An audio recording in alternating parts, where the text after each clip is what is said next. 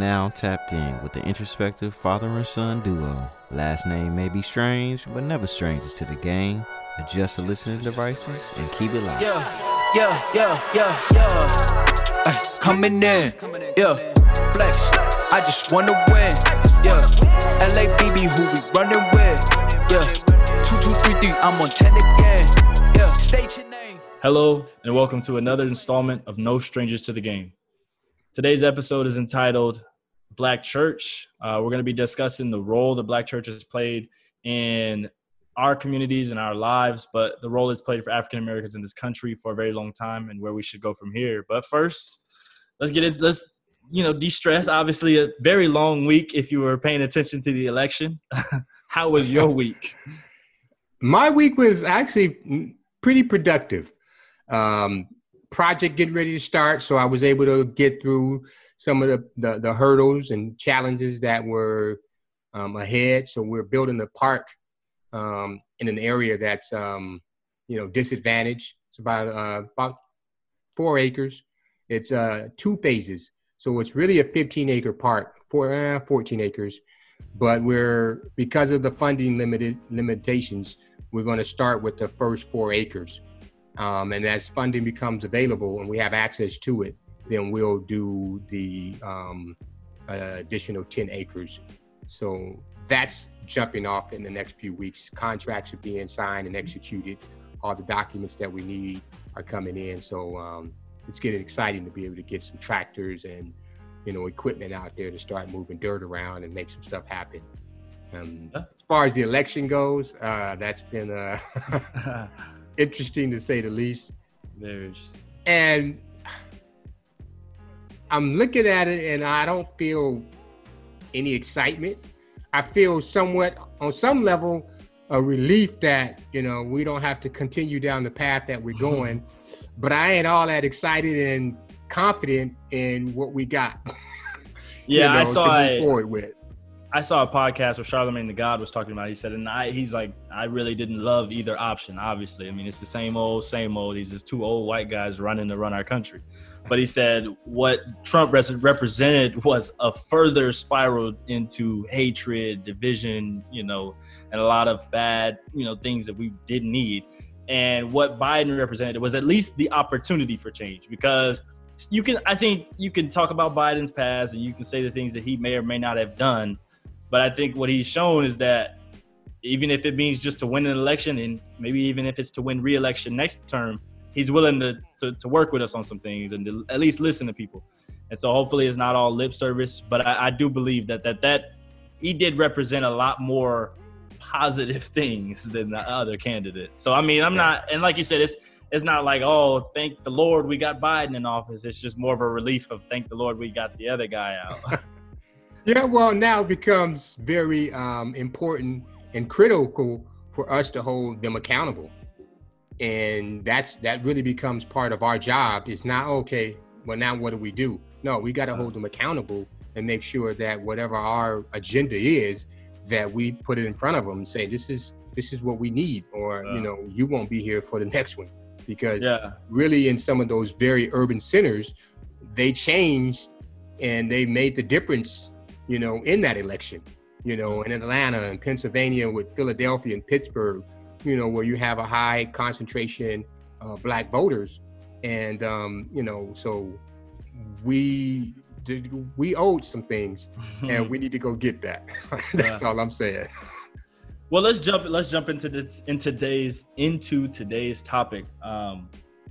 I want you to just briefly describe to me what role the Black Church has played for African Americans in this country since, I guess the establishment of the first Black Church, or however long, Blacks or African Americans in this country have been gathering in places of worship, or, houses of God, if you will.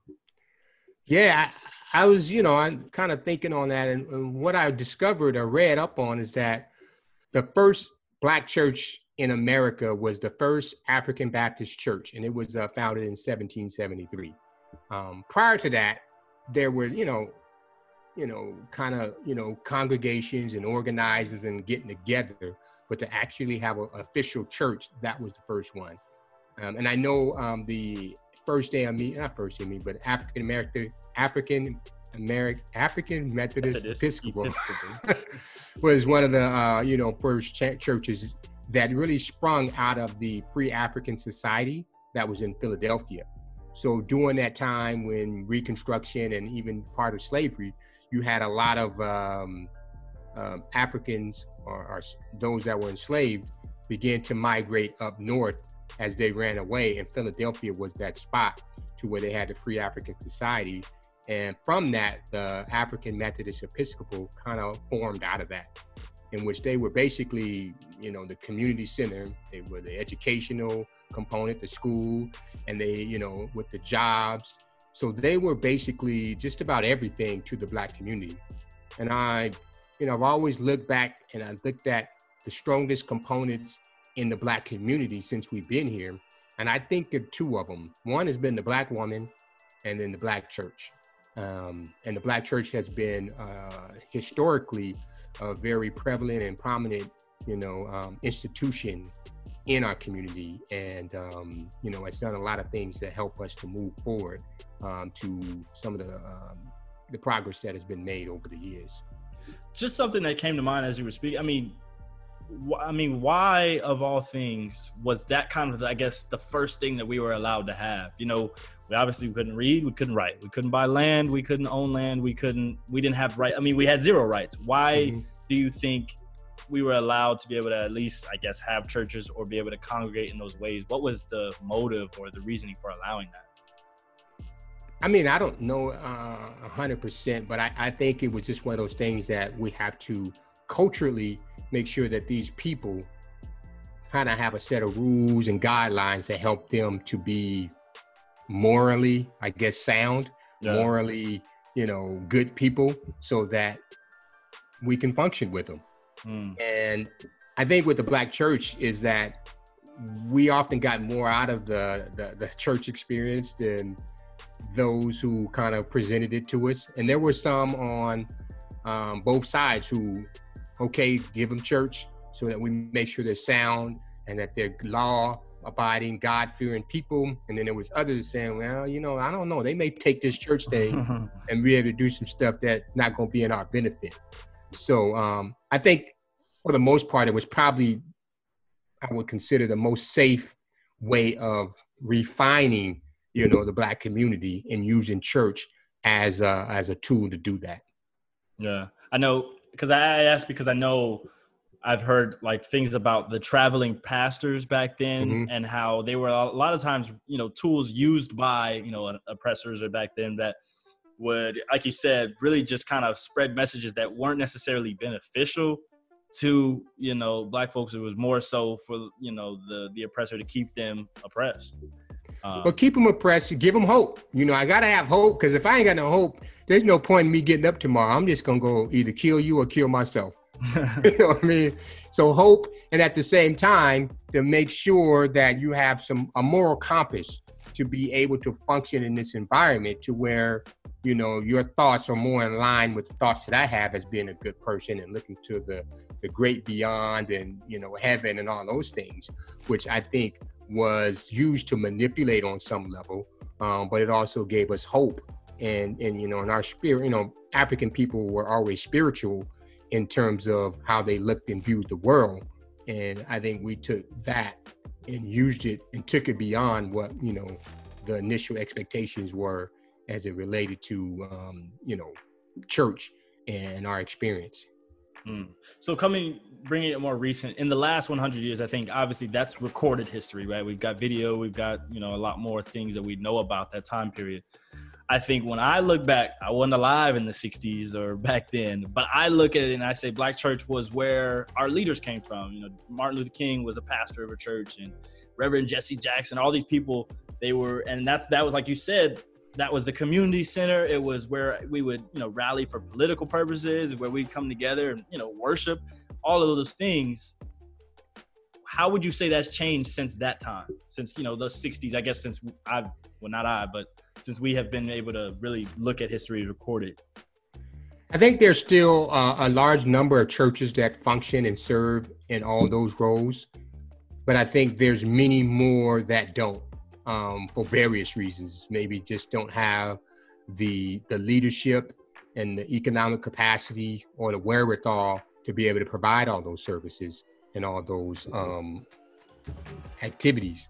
And then there's also other agencies, organizations that have sprung and become separate and secular from the church that provide those services. So you have a lot of nonprofit organizations, you have community development corporations that serve to help with job training, education, even in housing, as well as some political organizations that help to organize people from a political standpoint. So a lot of that has been, I guess, not taken from the church, but other organizations have sprung up to be able to provide those services and meet those needs where the church may not be able to or doesn't have a need because there's another agency that's doing that.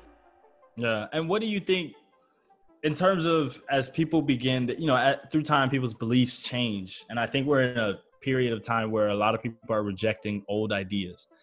What do you think that has to do with the state of the Black church in terms of it's different from 20, 30 years ago or 50 years ago? Well, I think the church in general, not just the Black church, but, things that I read and study or, membership is declining throughout, particularly with Christianity. And as we know it here in America and how the church is reformed and the churches were something that most people attended. And for various reasons, I think part of it is that the church didn't adapt to what was going on in the secular world. And so you have people who are younger and younger generations who have access to so much information and technology and are challenging some of those ideas. And the church over the years did not make the adaptations and adjustments to be able to, I wouldn't say change their message, but to be able to more effectively deliver a message in ways in which the younger generation would be able to either receive it or at least be, willing to consider. And so for me, I think those are some of the reasons that the church is declining. Just the fact that you have access to so much more information and there's so many more questions. And sometimes, or I should say the church just hasn't made those adjustments in a manner that, has, I guess, would lead to success. More successful, I guess you would say. It's funny because I think of a J. Cole song he talks about, and the song is called Javari. And he talks about, and there's a line where he says, all of that to say maybe the hood need a new faith, a new story about a boy from not too far where you stay. And so I always think about that, where he's like, that message, with the Bible and things like that, not to completely throw it out, but how relatable is it now in today's times? But I wanted to get into, and this is always a funny topic, church and economics. And do they go together? Should they go hand in hand? We always talk about, you tithe to your church. Where does that money go? I don't know. But what role has it in the past, and what role should the Black church play in the economic sustainability of the Black community? I think the church should have a big role economically. And the reason I say that is because when you look at the various denominations where you have, I think, the Baptist Convention, you have the AME or the Methodist Convention and the Kojic, where they have several million members worldwide. Wow. Where you have essentially a captive audience. And let's make sure we understand that the church, there's the spiritual side of the church, and then there's the business side of the church. When you have a building, there's bills to be paid, all those things. And I think, for me, over the years, I always felt like someone was trying to take advantage. Just tell me, hey, the bill's got to be paid. I get that part. And sometimes they try to, fuse the spiritual and the business, and it always felt kind of misleading, like, somebody's trying to get one over. I understand the business side and bills have to be paid. Let's do that.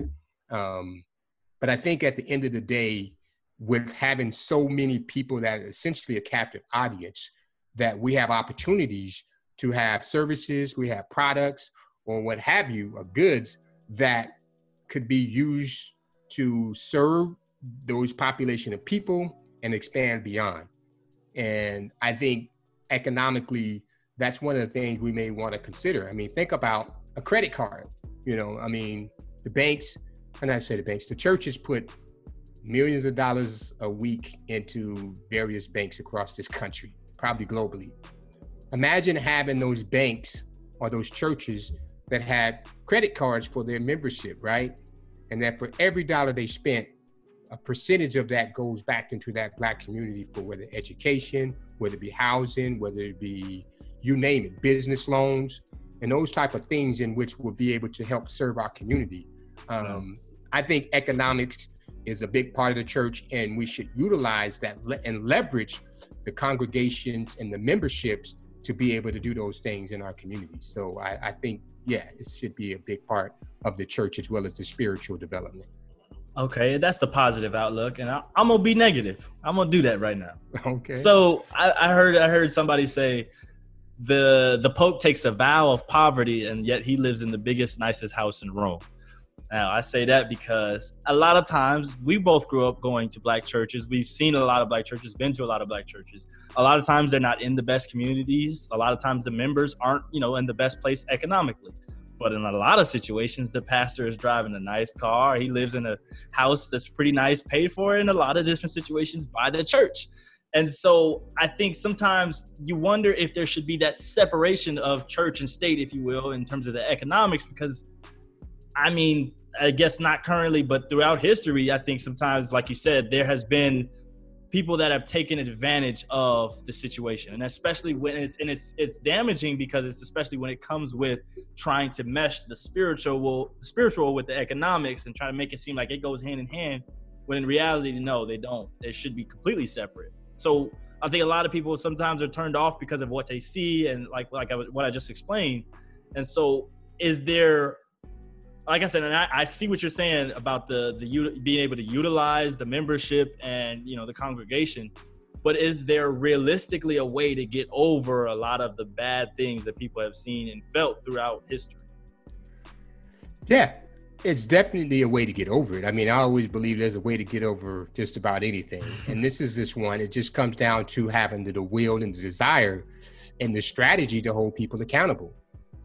Oftentimes when, those pastors who get away with certain things, so to speak, or take advantage of, their power or leadership, there's always a way to hold them accountable. You can't be a leader if you're not leading anyone. And those people that are in those congregations to be educated and informed and aware and ask those tough questions. And be able to say, nah, something about that don't sound right. But see, that's the difficulty of it, right? Is that a lot of times the way we're brought up in the Black church is almost the opposite. Don't question nothing. You get 10% of your tithes and you going about your day. You don't ask where that money went. You know what I mean? He gonna do what he gonna do with it because he's, the shepherd. He's the man of God. And I think a lot of times, like we said, they try to make it go hand in hand, and people fall for that because it's hard not to when this is somebody, I guess, who has been seen since your childhood. Well, here's what I would say to that. If those things are to change, it's going to take people like yourself and younger generations who seem to be aware and willing to ask those questions. But see, right? But see, the tough part about that is if you're asking me, and I think a lot of other people in my generation, we saying, well, forget the church. We'll do it on our own. We'll do it outside of the church because that a lot of times can blind people. Right. But one thing you got to understand with the church, it has an infrastructure. You know what I mean? That's already established. So one thing I realized with particularly woke people and conscious community is that we seem to work in a way and where we're pulling people away from where they're already gravitating to. How do we take what's existing? How do we leverage it and use it and rebuild it to help us in the ways that we want it to? It may not be perfect, but it's there. The infrastructure is there. It's just now, how do we get in there and make sure that it works for the good of all of us? And I don't want to cast dispersion and a bad light on church or churches, because there are a lot of churches that are doing some of those things. Yeah. But there has also been an overwhelming number of churches and pastors who have taken advantage of it, and people have stepped away because it's they just don't want to deal with some of the nonsense that has happened and that they've been exposed to. Another thing that has happened with the Black church is through gentrification and through communities that are changing demographically. They're in places in which, there used to be predominantly Black community that's no longer a predominantly Black community. And so with now, back in the day when I grew up, when you used to walk to church and you're right around the corner, it made it very convenient. Your mom could send you or they can go and it wasn't a big deal. But now that you're moved out and you're further away from that church, it's not as convenient getting there. So if you 15, 20 minutes out or whatever, 30 minutes out, you may not be, I wouldn't say able, but you may not be attending as often. You may not be sending your kids around there to Sunday school and all the other things, because that requires you to get up earlier. That requires you to make an extra effort. Whereas before, it was just a lot more convenient because you were right there in the vicinity of the church. Okay, well then I'm getting two different messages a little bit, right? Mm-hmm. Because, okay, for one, yes, the church is an established infrastructure, and there is still a very, good number of people who go to church and they are bought into that system. But like you said, I think a lot of people in my generation are starting to kind of pull away from it, gravitate away from it. I think there's a lot of other factors at hand that are causing the decline of our churches, like I said, in general. Mm-hmm. So all of this seems like an uphill battle. Why not do some of these things, at least from the economic sustainability standpoint of our community, outside of the church, if it feels like doing it within the church may be even a little bit of an uphill battle? So what suggestions would you have? That wasn't the question. I mean, like I said, and I'm not going to sit here and say the church is perfect. I have a lot of challenges and issues that I have with the Black church. But I do see it as something that is there, who has been there for years from an infrastructure standpoint, organizing, being able to connect and get people together, has the history and has the experience, along as with,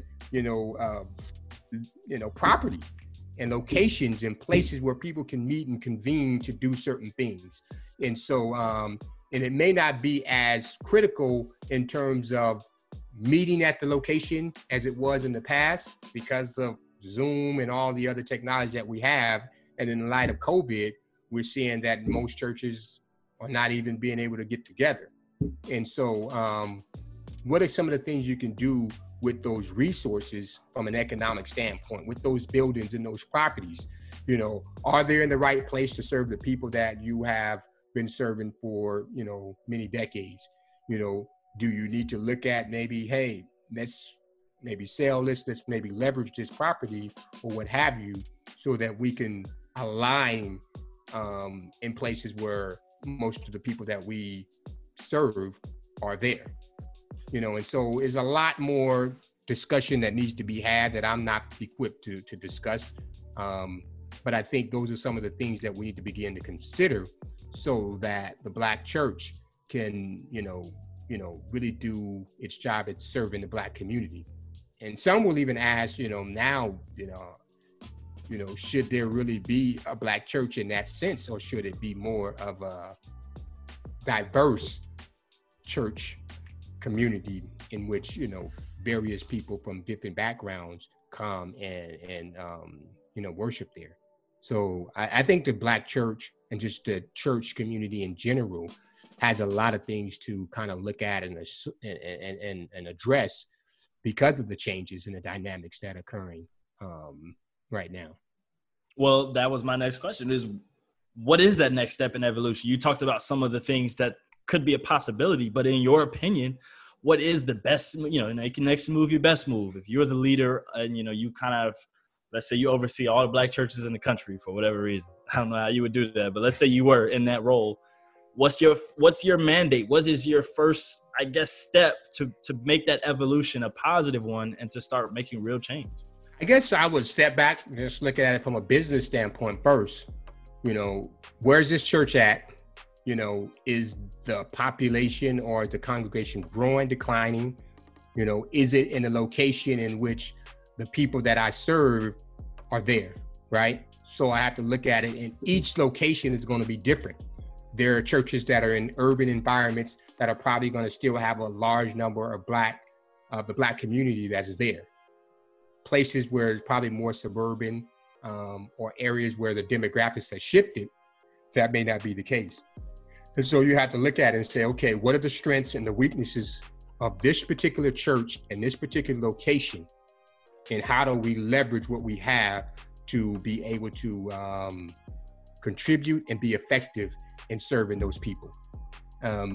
As a whole, comprehensively, I think we would look at it, if we're talking specifically the Black church, what is it that our community needs, right? And you and I talked about this, and this is something I've said, countless occasions. But for me, I think the areas that we should really focus is looking at housing, looking at education, criminal justice reform, health and wellness, and access to capital and wealth. And looking at the churches and say, how in these 5 areas can we address those issues and move those the agenda forward to make sure that we can, make those things happen in a way that are, in our benefit. Well, let's take one of those areas, and I'm putting you back on the spot. You give me your politician answers. You're not going away from it. I ain't worried about it. From a sense of criminal justice reform, let's say, for instance. No. I want to stay on the economic sustainability, access to capital, wealth. How do we use our system of Black churches to help in that aspect? First thing I can think of is that each Sunday or Monday or Tuesday, you have countless Black churches depositing money in the banks, right? Whatever cities or region they're in. Go to those banks. First of all, may even consider, is it possible for those churches to either establish or say, you know what, we're going to go with this particular bank. And in the fact that we're going to deposit millions of dollars each week into this bank, whether it's Bank of America, whether it's Chase, whether it's Wells Fargo or whatever, or starting their own, we got X million dollars every week that we're going to deposit into your bank. So as a result, we want you to serve us in this way. We want business loans at reasonable interest rates or low to no interest rates. We want loans for housing, also for education, and putting back and investing in our communities. That's the first thing I would do, is look at how can we make sure that those dollars that are being deposited in those banks can go back into the communities that serve our people. Well, I can think of a few of those, I guess, types of churches, right? You've got AME, like you said, Kojic, and they all kind of at least have this structure, right? And so it all comes, there's a leadership of each of these. Why not create a coalition of, these Black churches or these types of churches and say, hey, we're going to put it, like you said, put our money into, whether it be a certain other bank, or even if we put it into a Black owned bank, to help in that aspect. And then, like you said, we're doing things. And then I think, because when you talk about those 5 areas, I'm on the tip of a lot of our problems can be solved with wealth and capital. We can do a lot of things with wealth and capital. So if we're taking all of that money and we're using it to, hey, we're going to start a scholarship fund, and it's going to actually service our community, and a lot of our kids are going to benefit from it. Healthcare. I'm thinking on a national scale, on a national scale, can we do something like, can we have healthcare, like black church healthcare? I don't know. We could imagine it. It's something we'd have to sit down and think about and sit down and walk through it. So I think that's a great idea, because, when we look at, proportionally or disproportionately, we have been affected health-wise in our communities, even with COVID. At least from statistics that largely people of color, Black people in particular, have been impacted more so than other groups. And so let's look at that. There's a lot of smart people in these churches and organizations that I think if we really sit down and focused on it, put a think tank together and organize ourselves, we could do it. It's just a matter of having the political will, or should I say just the will in general, and getting the leaders of these organizations to be able to sit down and agree to looking at it and finding ways to make it happen. Well, I agree. I think we're both on the same page that there's steps that need to be taken for the Black church to remain viable with the changing climate, you know, with how people are even viewing church in general, not just black churches, but just church in general. And there's a lot of evolution that needs to happen. And then I think that can lead to, you know, hopefully if we do things correctly and if things are able to organize, that can lead to us addressing a lot of the issues we need to address within our community because we're using that already established infrastructure. So I think we all agree on that. And yeah, I mean, like you said, I think we can go from there on that. I'm a little more optimistic about that because I think before I always looked at church as something that didn't need to go, but definitely needed an overhaul. I mean, for me personally. So that gives me a little bit more of an optimistic look at things. Yeah, I mean, I think that I really sat back and I looked and kind of analyzed our community. I analyzed our status and our position here as Black people in America in particular. And I look at there's very few industries that we don't have an impact on, whether it be generating the revenue as employees or as the intelligence. I mean, think about sports.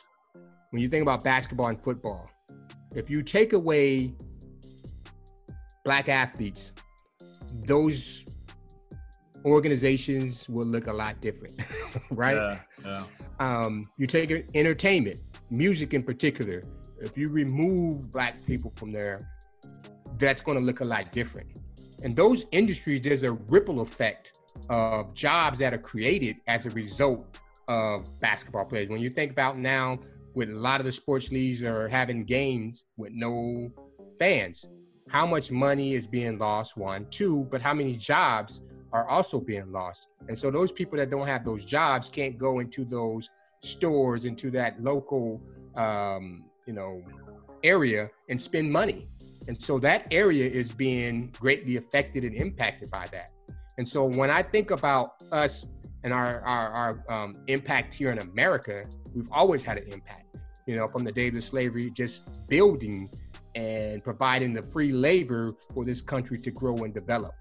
And it hasn't changed. I mean, when you look at the prison industrial complex, and I know I'm going into a whole nother field, the prison industrial complex, you know, and you look at the disproportionate number of Blacks, African Americans that are in prison, you know, there's still services and, you know, virtually free labor that are being provided for, you know, those private prisons, you know, and then the jobs that are being created, you know, there's communities in these rural areas who look to have prisons to create jobs and build economic development around that. So we have to really understand our impact and how we affect the things around us in many different ways and be able to leverage that so that we as a community can benefit from, you know, the fruits of our labor. Yeah, well, that's the key. I'm learning in business, leverage is everything. So I think this is something we could talk about for a very long time, but I think that's going to wrap it up for this episode. We appreciate everyone for joining us and listening in, and we hope you join us for the next one. All right. Peace. All right. That'll wrap up today's episode. Glad we could take a moment to put you up on game. We post a new podcast every Sunday morning. Now you know. Peace.